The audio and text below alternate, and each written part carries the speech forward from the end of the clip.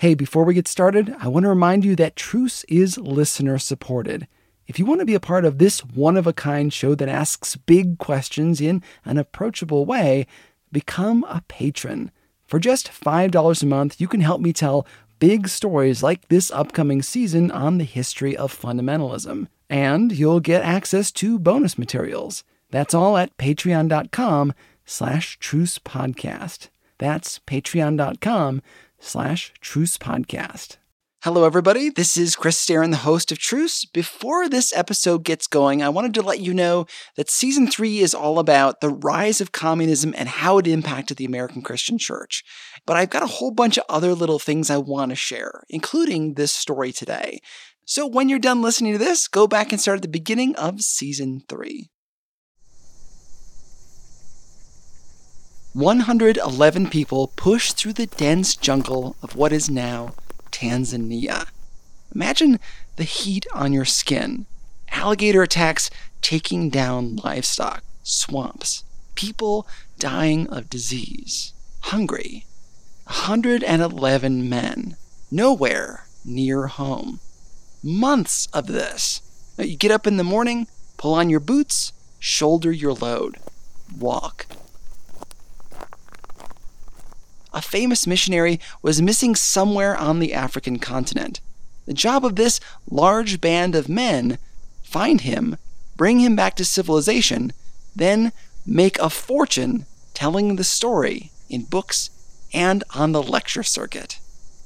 They were far from the circuit now, far from the padded seats of theaters, the candlelight of adventurer clubs, off the map. At the head of the pack was a white man, one of the few in this expedition. He was famous. He lived a Forrest Gump life from orphan to journalist to soldier on both sides of the American Civil War. Both sides. Now he was boot deep in mud. If his men upset him, the explorer used the lash or other cruelties. Wherever they went, they destroyed native villages, burning them to the ground. He fired his gun at indigenous people he thought were mocking him. And they walked for months. Finally, they found the missing missionary, though they were so weak by the time they reached him that it was the missionary who saved them, providing them food. The explorer said, at least in the legend, Dr. Livingstone, I presume? He probably didn't say that, but it's a great quote. You've almost certainly heard it before. The explorer with the wild temper and the penchant for violence was Henry Morton Stanley. He just located the legendary missionary/explorer David Livingstone.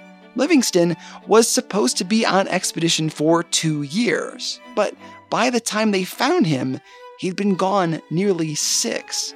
This moment is usually described as the heroic accomplishment, and it kind of was. These guys walked over 700 miles. But as with stories of people who summit Mount Everest, we often forget that it's the porters who do all the heavy lifting and trailblazing. We kind of know this story, this adventure. The romantic vision of pushing yourself to the limits, the age of exploration.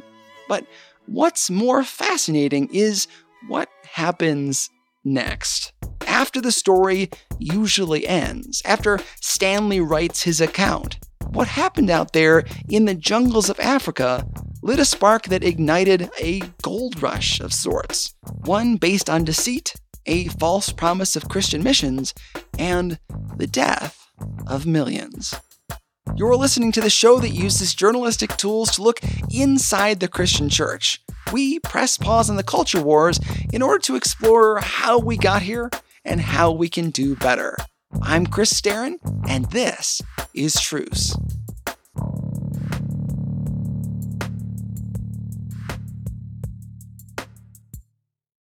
God is a genius storyteller, and the evidence of this is threaded throughout Scripture. In Christianity Today's new show, Holy Curiosity, with me, Kat Armstrong, we explore storied connections threaded throughout Scripture from the Old Testament to the New. Our first mini-series, Connecting Dinah and the Woman at the Well, welcomes experts like Doctors Tim Mackie and Diane Landberg to give us insight and context into the physical location and meaning of these two stories.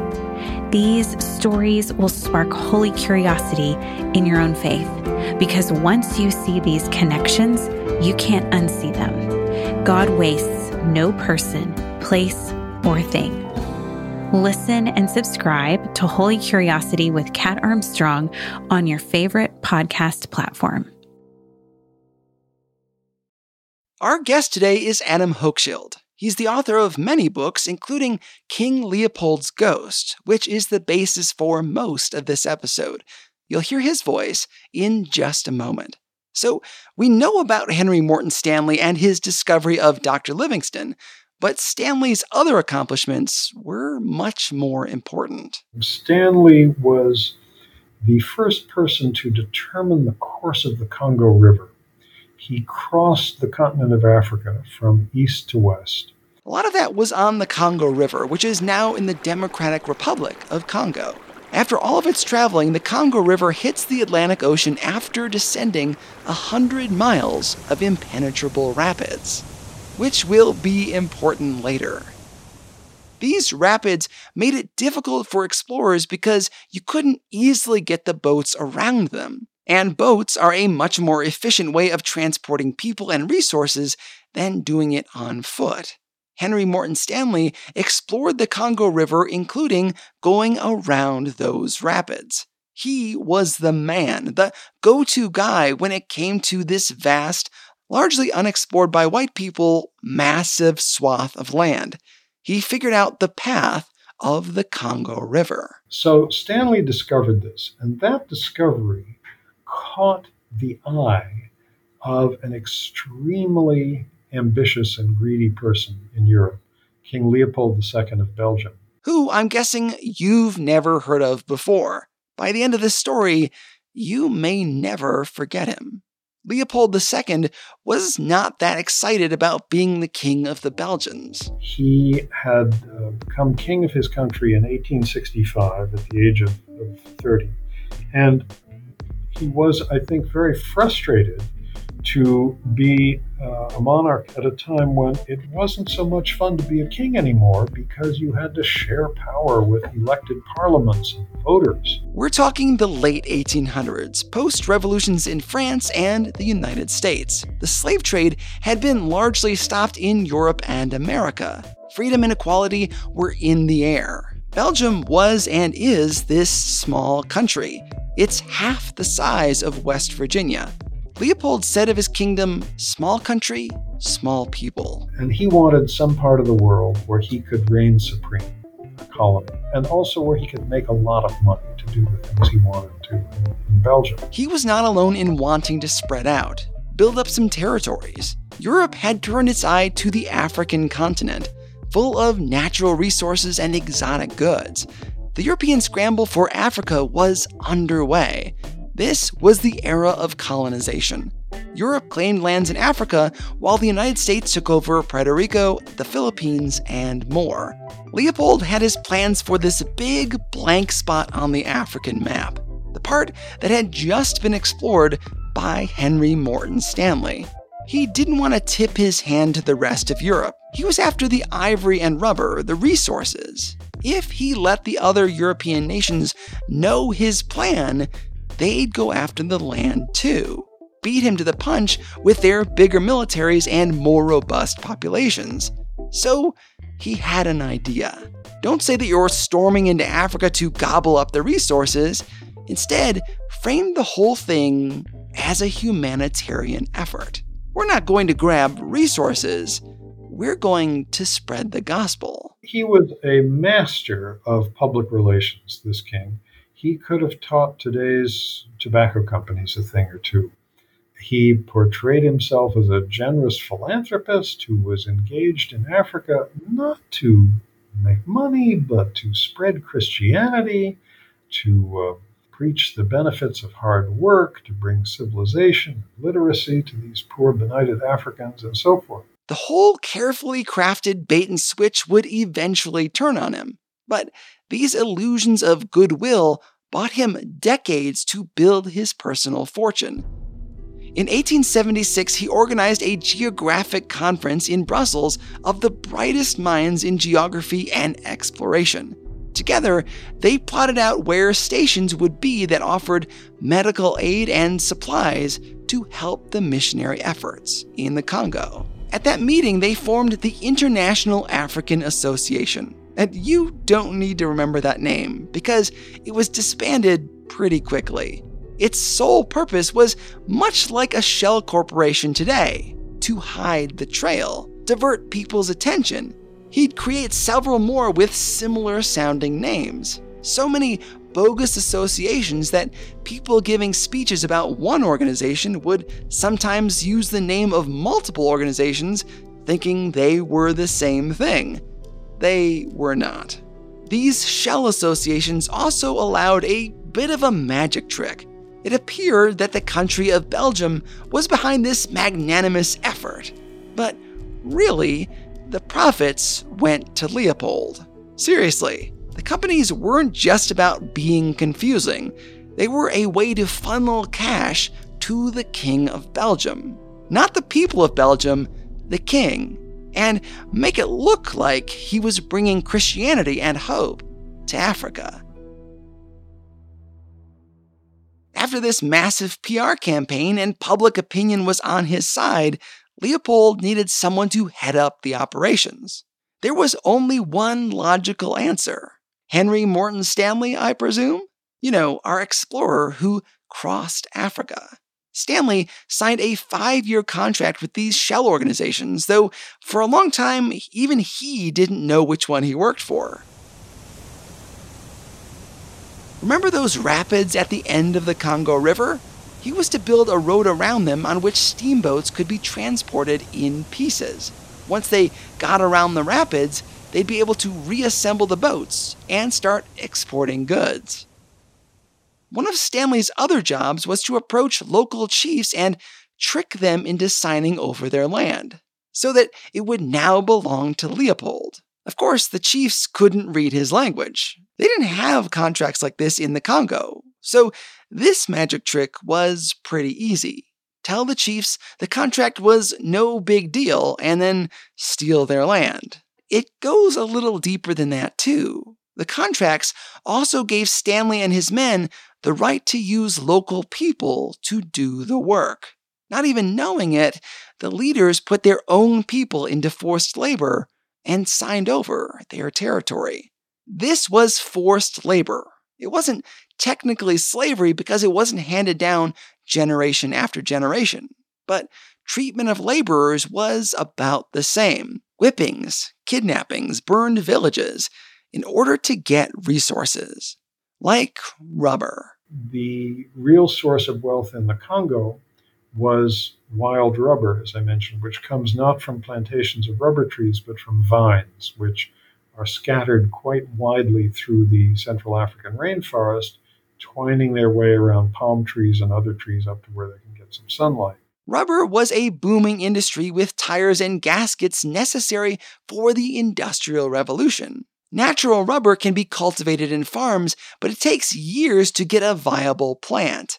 Leopold saw a chance to get a jump on the market by gathering it from wild vines. People had to scatter quite widely into the forest to find these vines. Sometimes it took them days to find vines that hadn't been all tapped already. The vines were then drained like you do when you make syrup. Cut into the vine and slowly collect the fluid inside. Then the fastest way to process the rubber was to spread the liquid on human skin so that it could dry.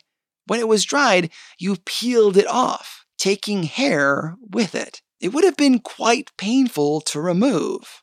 Africans were forced to do this day after day. To force them to do that, the regime captured their wives, held them hostage, and you can see photographs of women hostages in chains.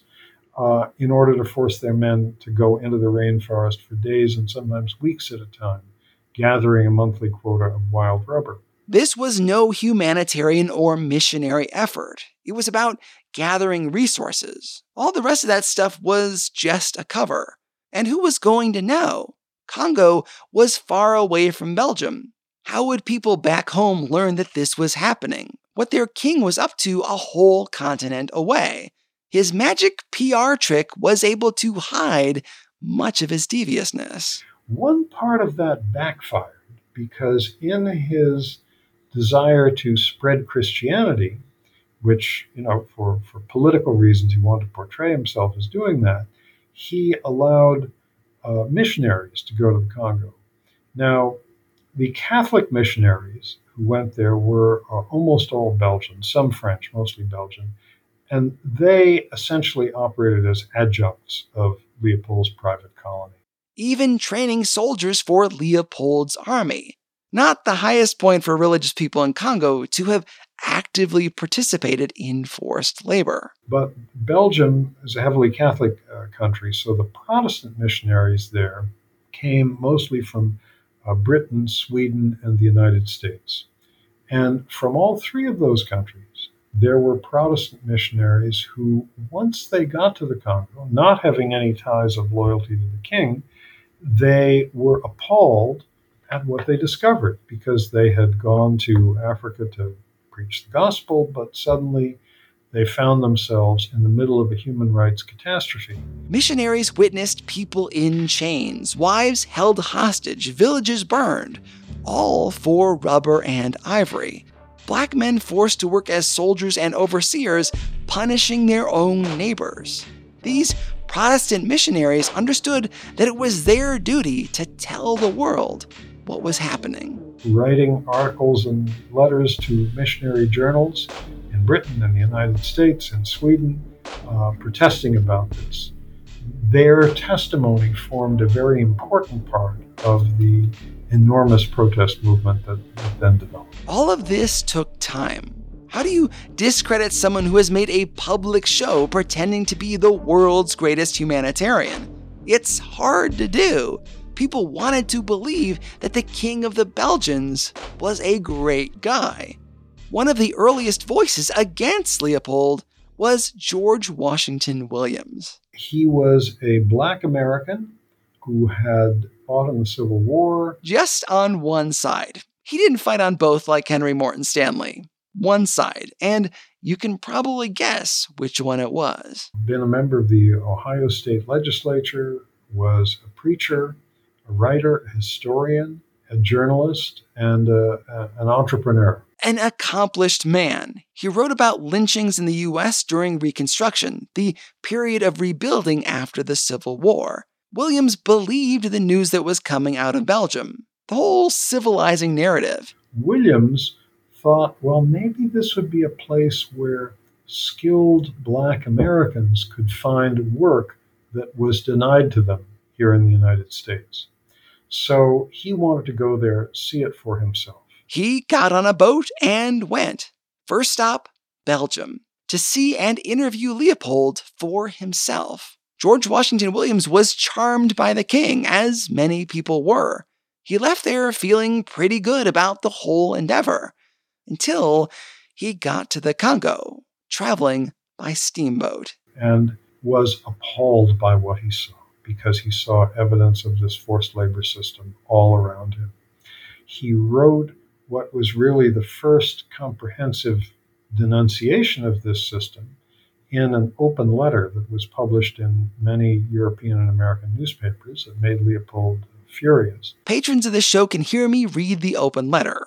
I'll have it as a bonus. This open letter was one of the first accounts from someone who had actually been there. He gathered notes for what was going to be a book about what he had seen. But very sadly, he died on his way home from Africa, so the book was never published and his notes seem to have disappeared. His death occurred in 1891, a full 15 years after Leopold's famous geography conference. The world was still largely in the dark, and it would remain that way for quite some time. It would be a decade before another man picked up the mantle of investigative journalism. A decade. And this guy is important. He entered the fray from a surprising place, the very shipping industry that benefited from Leopold's deception. Leopold had given the monopoly on shipping traffic between the Congo and Belgium to a British shipping line based in Liverpool. And this British company, every couple of weeks, needed to send somebody to the Belgian port of Antwerp to be there when their ship arrived. To check things out, make sure everything was above board. This is where we meet our hero, Edmund Dean Morel, or E.D. Morel. He went to Antwerp and watched as resources came in and supplies went out. Resources came in, supplies went out. Day after day after day. This was Morel's job, supervising his company's arrangements. Resources came in, supplies went out. And he noticed a curious pattern. When these ships arrived from the Congo, they were packed to the hatch covers with enormously valuable cargoes of ivory and of wild rubber. And he knew that gathering wild rubber was a tremendously labor-intensive process. Finding, cutting, and draining vines, applying it to the skin, peeling it off, over and over and over again. All of those precious resources arrived on ships in Antwerp. But when the ships turned around and sailed back to Africa, they carried no trading goods in exchange. In other words, no merchandise was being sent to Africa to pay for this stuff. Which is weird, right? Because this whole thing was supposed to be about sending missionaries and opening up trade with the African people. But they weren't sending over food and Bibles, medicine and clothing. They were only exporting soldiers and bullets. Ship after ship, soldiers and bullets. Wait, if we're not sending back goods to trade, but we're sending guns, there must be some kind of forced labor going on. And he was right. Leopold was up to no good. It's an extraordinary moment to me because thousands of other people had stood or worked on that dock in preceding years, and nobody had put two and two together this way. Or maybe they had and just didn't say anything. Morel couldn't simply accept this and move on. He followed his conscience. Morel went to the head of the shipping line and explained his discovery, that their big client was actually involved in forced labor. However, it wasn't going to be good for business to just stop carrying cargo for Leopold. So his boss tried to promote him to a post out of the country to shut him up. That didn't work. So he tried to bribe Morel. And no, that wasn't working either. Morel quit his job and in the next few years turned himself into basically the great British investigative journalist of his time. He became the go-to guy disseminating information about the Congo. And for the next 12 years or so, he produced a torrent of writings about this situation. 3 entire books, pamphlets, a cascade of newspaper articles, and it was really he who put this story on the world's front pages. And of course, as any investigative journalist knows, once you start publishing on something, people who see that you're willing to do that, who have information that's useful, start coming to you. So who started coming to Morel? The missionaries, who had been seeing all this firsthand. And they became tremendously valuable sources for him. As I discussed, it's hard for people to know that there is a problem if nobody tells them about it, if information isn't factually gathered and witnesses aren't found. What Morel did was enlist the help of people who could tell the truth about this supposed humanitarian effort. He found sources within these companies who could give him detailed data. Missionaries were an important link because their mail was not censored the way that other workers were. They had their own ships in and out, away from the censors. I know this season has been a bit difficult on missionaries, but this is a moment to celebrate. Protestant missionaries acted as an underground pipeline of information, providing eyewitness accounts, numbers, and even photographs. These Protestant missionaries played a key role in helping the world to see what Leopold was up to. Morell was able to publish volumes of information about these forced labor practices, including some gruesome images that made their way back to Europe. Leopold's forced labor regime that we've been talking about operated with African troops. These were black conscript soldiers under white officers. And the officers were always terrified that the soldiers were going to revolt, which they did many times. And so before any kind of battle or attempt to round up forced laborers or whatever, soldiers were issued a limited number of bullets and were told to only use them to shoot the enemy. And in order to prove that you had used your bullet to shoot an enemy rather than, heaven forbid, save it to use in a mutiny or use it to hunt some food for yourself, they had to cut off someone's hand and bring in the hand as proof that they had killed somebody. Sometimes they shot at somebody and missed, and then they would, cut the hand off a living person as well. So some of the atrocity photos that fueled this movement were photos of people missing hands. It became one of the most striking images of the movement: piles of hands. Missionaries like Alice Seeley Harris sent pictures to Morell to distribute, proof of the terrors experienced in the Congo. It was through the actions of these brave individuals that the spotlight was shown on Leopold. Famous writers like Mark Twain and Sir Arthur Conan Doyle wrote pieces using Morell's data. Public opinion rose against the Belgians, against Leopold himself. He tried to bribe his way out of it, even in the US Congress. But they denounced him as well. So Leopold cooked up fake reports on the supposed humane treatment of laborers in his territory. Just like decades later, tobacco companies faked studies about how healthy smoking was back in the mid-1900s. Leopold's goal was to spread doubt, create confusion. We could learn a lot from people in that era because they didn't buy his obvious lies. Eventually, the international pressure became too much. It was time for Leopold to divest his land in the Congo. His holdings on the African continent encompassed an area 76 times the size of Belgium, about as much land as all of the United States east of the Mississippi, all of it benefiting one person. Leopold didn't simply give his territory over to the people of the Congo. Instead, he sold it to Belgium, his own country, making a handsome fortune and paying off his debts. This is where we encounter a real problem with this story, where it doesn't wrap up so easily. See, once he was divested of his land, and once he died even, people assumed the problem was solved. After all, the evil man was dead. But forced labor continued in the colony. By 1910, the world lost interest in what was going on in Congo. I want to remind you that this was only about 100 years ago. Historically speaking, this was pretty recent. Sure, the world frowned on all-out slavery, but forced labor was another thing. It had been 34 years since Leopold's conference.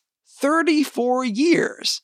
This practice had been going on for decades, and Europeans and Americans just assumed the practice ended with his death. The truth is a lot more complicated.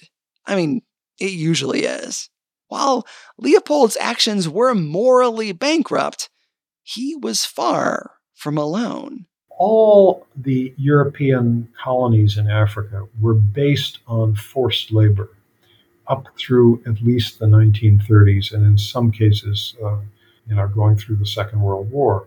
If colonial officials wanted to get a road built or something, they conscripted people to do it. It's important to know that other countries used the same forced labor system that Leopold did. Even as they trash-talked Leopold, they were doing the same thing. northern Angola under the Portuguese, French Congo, which was across the river from Leopold's Congo, the Cameroons under the Germans, and in all these places, the death rate was equally high. That really shocked me. Into the Second World War, the quote-unquote civilized world still relied on forced labor. We'd been patting ourselves on the backs for ending slavery while ignoring the truth about where our products came from, or the problems associated with our empires. We saw empire building as a civilizing force, bringing technology and Western ways to the people. You read this in the accounts of famous folks like Winston Churchill and Teddy Roosevelt, colonizing as civilizing, as Christianization. Really, it was an excuse to overlook the brutal story behind our goods, our ivory, rubber, sugar, fruit, and more. Forced labor changed the face of the world forever. This primitive and horrific method even brought about the nuclear age. 80% of the uranium we used in the American atomic bombs dropped on Hiroshima and Nagasaki came from forced labor mines in Africa. And we're now talking really about the first decade or two of the 20th century. Very few people in Europe or the United States questioned the idea of colonialism generally. The major European countries, Britain, France, Germany, Portugal, Spain, had colonies, mostly in Africa. The United States had the Philippines and had just finished a very brutal war to keep that territory an American colony. People didn't question in large numbers the idea of colonialism, but there was something that about this one king personally owning this enormous territory, really the largest territory in sub-Saharan Africa, that made him a particular figure of scorn and that people could organize against. Morel and the other people who conducted this movement tended to downplay or ignore the fact that other countries were using the same system. It seemed easier to attack Leopold, also because Belgium was quite a small country, didn't have the influence over Britain that France or Germany did, for example. It was easy for Europe and America to overlook their own transgressions by finding someone else they could scapegoat. This happens a lot in global politics. If your citizens are angry at someone else, maybe they won't see their own sin. So what brought down the rubber trade? A number of things. First, cultivated rubber. Remember, we've been talking about wild rubber in vines. By the early 1900s, farmers had time to grow rubber on plantations, making it much easier to harvest because you didn't have to scatter all over the jungle to look for it. Rubber could be harvested like gathering syrup on a tree farm. Second, the market for natural rubber was on the decline. The invention of artificial rubber was a boon for the world wars where gaskets and tires were necessary for military vehicles. We needed lots of it really fast, and synthetics gave us that advantage and dramatically reduced our need for natural rubber. Third, the price crashed in the 1920s. If something isn't profitable anymore, then the supply naturally drops.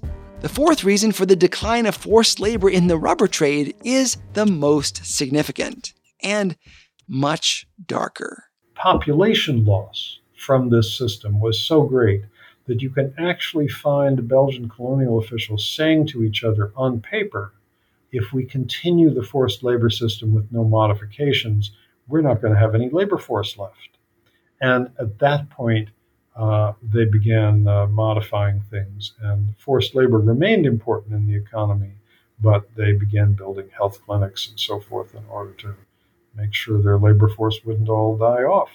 It's hard to know how many people died in this era of forced labor. There have been estimates, though, including one that Leopold's forced labor system killed as many as half of the people in the Congo. An estimated 10 million people in that region alone. For perspective, Nazi concentration camps killed 11 million people. Leopold was a murderer on par with Hitler. Yet, most of us don't know much about him. When we go on vacation and see the monuments and the roads he built in his country, we don't see those severed hands.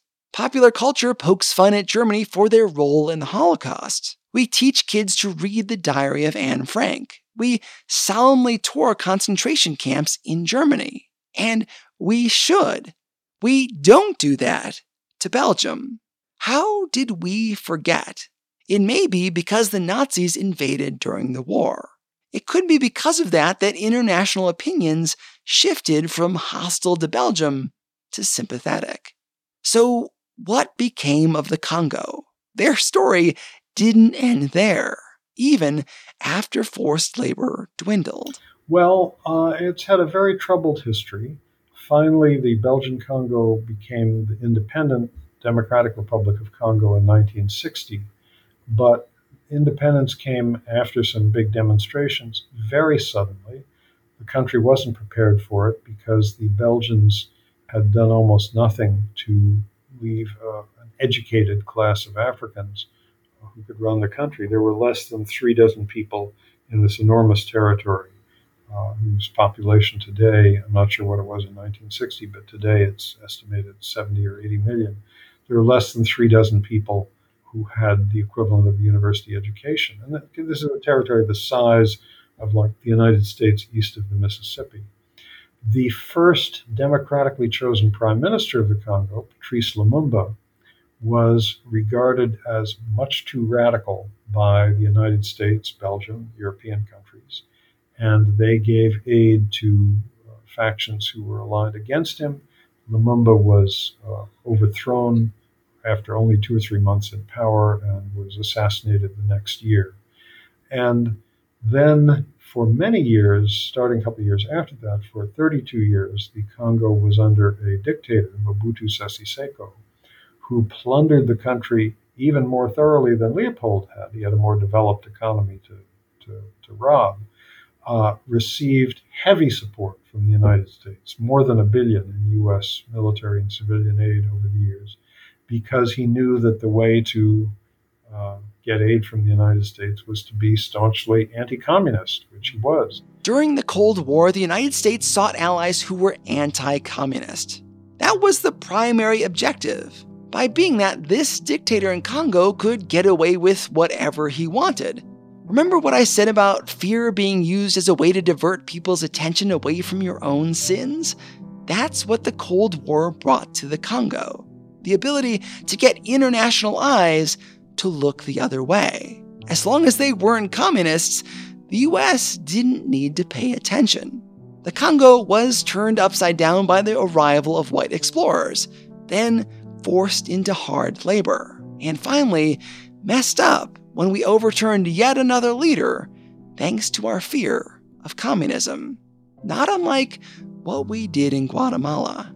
Even today, the region is poor. Here is a country which, in terms of its natural wealth, gold, diamonds, uranium, tin, manganese, coltan that's in all of our cell phones, timber, anything else you can name, in terms of its natural wealth, it's one of the wealthiest countries on earth. But most people are living on the equivalent of $2 or $3 a day. A few months ago, I released an episode about how missions organizations export the American way. In that episode, we talked about how we view people in these foreign territories, sometimes with pity and sometimes with paternalism. Good friends of mine have come back from missions trips overwhelmed by the enormity of it all. Others come back shaking their heads. They arrive at the conclusion that abject poverty comes from laziness. Maybe you started to suspect something with these stories I've been telling. This one and the episode entitled Exporting Christian America and the one I did about Guatemala. That one of the reasons these nations are so poor isn't because the people are lazy, but because quote-unquote civilized countries made them poor. We overturned their leaders, put them in forced labor, resisted education. This forced labor system went into World War II. World War II! Then we backed a corrupt leader in the Congo who used the natural resources to enrich his friends, but not his people. The United States overthrew the democratically elected president of Guatemala in 1954, putting them into a debilitating civil war under the power of dictators. And then we wonder why they're so poor now and trying to cross into the United States. As hard as this is to say, it's because the civilized world kept setting them back for cheap natural resources. Is it any wonder they're poor? I've been a Christian for a long time, and being in the church for a long time means I've seen lots of slideshows from missionaries and short-term missions workers. Smiling black and brown kids sitting on piles of trash, living without proper sanitation and food. But what caused me so much trouble while I was making this episode is this idea that maybe our people put them there. The British, Belgians, French, Spaniards, Germans, Italians, the Portuguese, various Arab countries, and we Americans. Our relatives from not that many generations ago deeply impacted these countries. I don't tell you these stories to make you sad or to cripple you, or to stop short-term missions. That doesn't accomplish much. But we have this prevailing idea in evangelical Christianity that is toxic. That if you're poor, it's because of your lack of faith, and if you're rich, like so many of us are in comparison to our neighbors, it's because we work hard and because we're faithful to God. That allows us to justify cheap clothing, gold, food, diamonds, and gasoline. It could be that we're experiencing so many blessings because of our relationship with God, or it could be, at least in part, that our recent ancestors held people back to their own advantage. And the difficult question is, are we still carrying on this practice? So when I see slideshows of poor black and brown children, I want to challenge myself not to see just the poverty. I want to understand how it got there. Only then can we begin to understand what we can do to stop it. Not just by sending money their way for food and clothing, but also by understanding that my standard of living might be holding them down. My fear, like my ancestors' fear of communism, may be keeping their countries in turmoil. My inability to see people in power who use Christianity for evil may be blinding me to injustice. My pity may be hurting instead of helping. It is vital that we take the gospel to the world. But if we do it under the guise of economic gain, we may think we're giving them a hand up, when in reality, we may be severing the very hand we wish to help.